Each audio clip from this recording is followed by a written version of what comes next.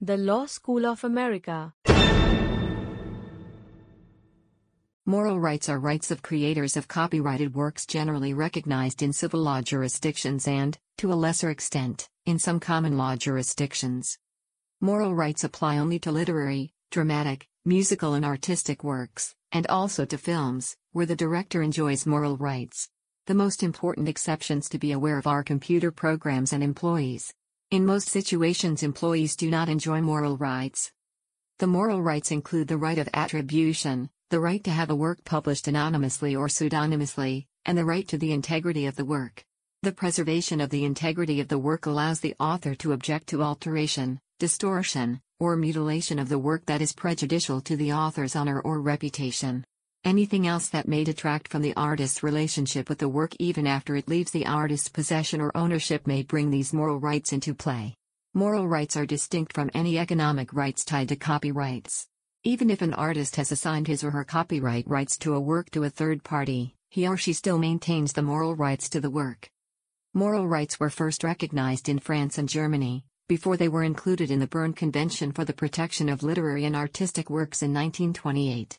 Canada recognizes moral rights, droit moraux, in its Copyright Act, Loi sur le droit d'auteur. The United States became a signatory to the convention in 1989, and incorporated a version of moral rights under its copyright law under Title 17 of the U.S. Code. Some jurisdictions allow for the waiver of moral rights. In the United States, the Visual Artists' Rights Act of 1990, VARA, recognizes moral rights, but applies only to a narrow subset of works of visual art.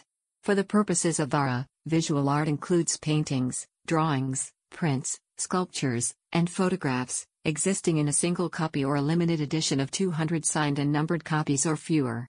A photograph must be taken only for exhibition purposes to be recognized under this subcategory.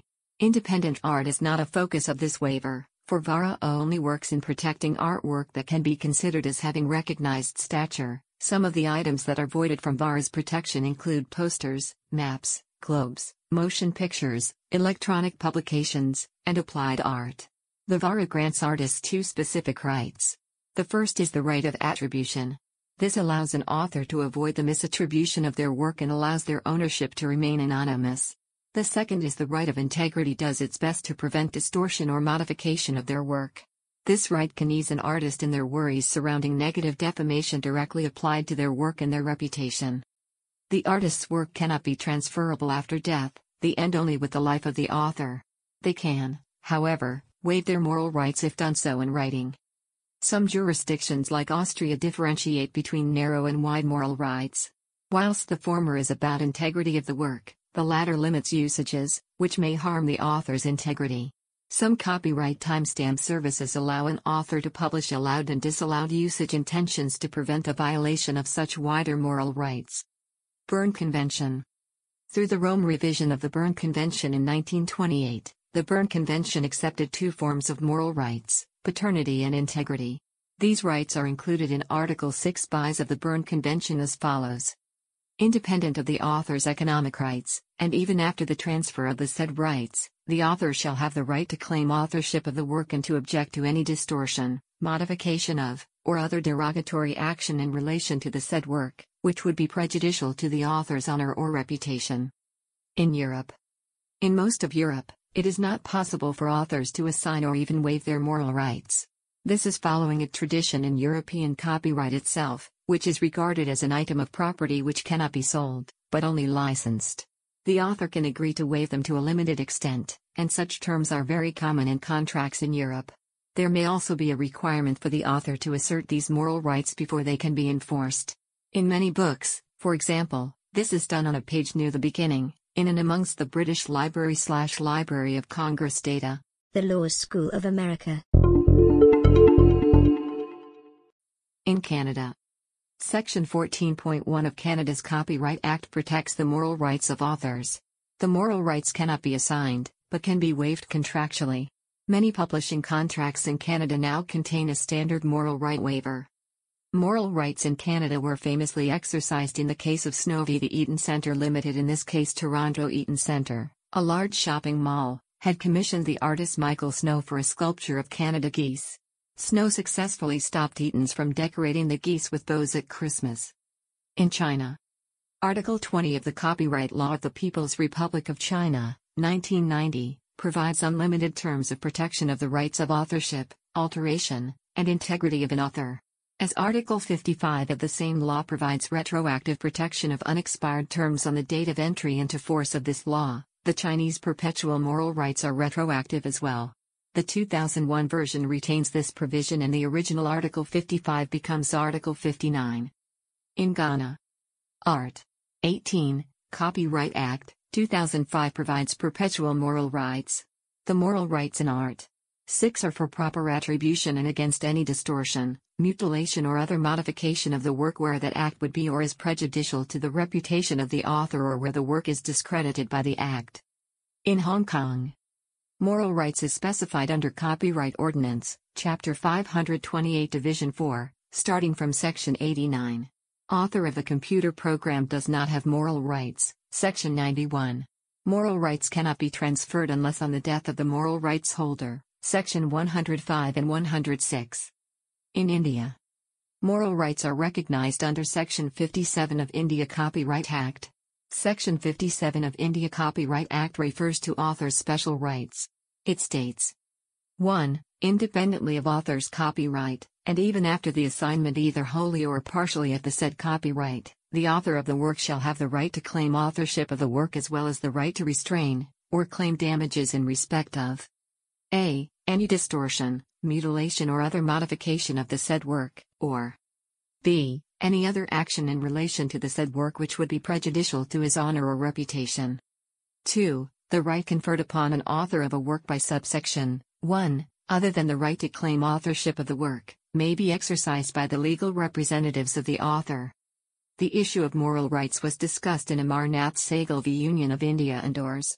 Amarnath Sehgal v. Union of India and Ors CS/OS/number 2074-1992 decided on 21 February 2005. Court of Mr. Justice Pradeep Nandrajog. The case pertained to a mural that was commissioned in 1957 by the Government of India during construction of Vigyan Bhavan at New Delhi. The mural in question was made of bronze and had a span of 140 feet, sweep of 40 feet. The mural remained on display and was much appreciated till pulled down in 1979 and then consigned to storerooms of Union of India. Delhi High Court specifically referred to Berne Convention in delivering judgment. Court also awarded damages of 500,000 rupees, $500,000, and also decreed in favor of the Amarnath Sehgal that he would have an absolute right to recreate the mural at any place and right to sell the same. The court accepted the existence of moral rights despite the work being commissioned and the copyright had passed over to the Union of India and the suit being brought 13 years after the said act. Defense of limitations as pleaded by government was rejected by the court. In Macau. Article 41 of the Decree Law _N.O._43/99/M provides inalienable, non-renounceable and imprescriptible authors' personal rights. In Taiwan.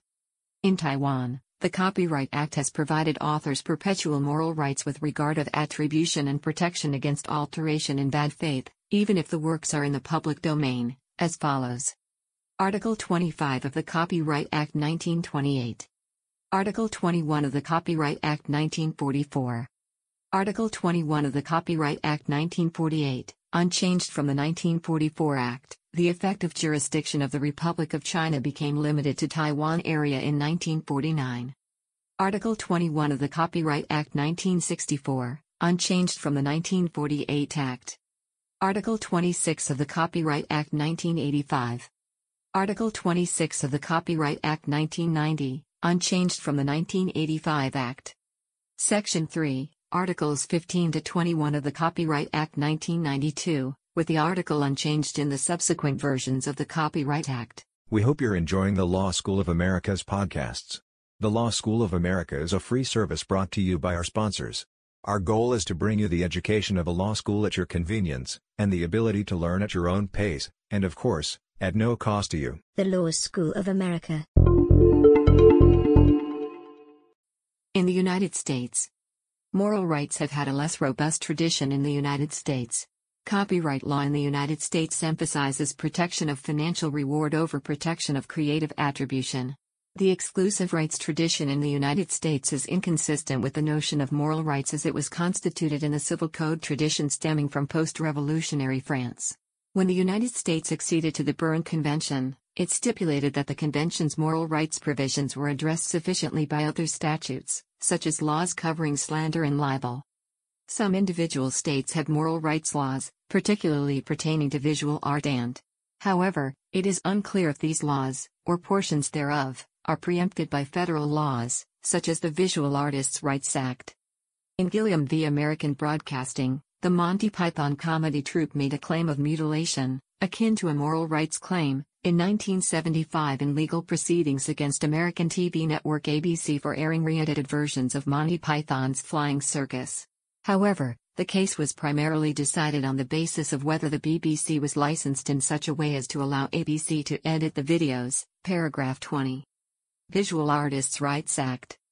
The Visual Artists' Rights Act of 1990 grants authors of a work of visual art, for example photographs, paintings, sculptures, etc. the non-transferable right to claim authorship. Prevent the use of one's name on any work the author did not create. Prevent use of one's name on any work that has been distorted, mutilated, or modified in a way that would be prejudicial to the author's honor or reputation. Prevent any intentional distortion, mutilation, or modification that would prejudice the author's honor or reputation. Prevent the destruction of a work of art if it is of recognized stature. These rights are distinct from any rights of copyright and ownership of a copy of the work. Adaptation right. Copyright holders have the right to control adaptations, or the preparation of derivative works. This right is given under copyright law. Lanham Act. Section 43 of the Lanham Act governs false and misleading advertising, and can apply in some instances to attribution of protected works. However, it cannot be used to create moral rights for works outside of the Act. See Dastur v. 20th Century Fox. Courtesy of non-attribution. Authors occasionally wish to distance themselves from work they've been involved with, some to the point of not wishing to be recognized as the work's author. One way they may do this is by signing the work under a pseudonym. Alan Smithee was a traditional, collective pseudonym used between 1968 and 1999 by discontented Hollywood film directors who no longer wanted to be credited. This courtesy was not always extended, however. The director of Highlander 2, Russell Mulcahy, wanted his name removed after the Completion Bond Company took over film production, but he was contractually obliged not to impugn the film and he was told that using a pseudonym would impugn it. If the work was unfinished, sometimes the original author will choose a pseudonym as permission for the copyright holder to do whatever they wish to finish and market the unwanted work, cutting ties from the product. This has been a Creative Commons licensed podcast. The content used in the podcast is licensed by the Wikimedia Foundation Incorporated under a Creative Commons Attribution, Share Alike license. The text has been modified for audio. The content of these podcasts is for informational purposes only and do not constitute professional advice. These podcasts are not associated with the Wikimedia Foundation in any context.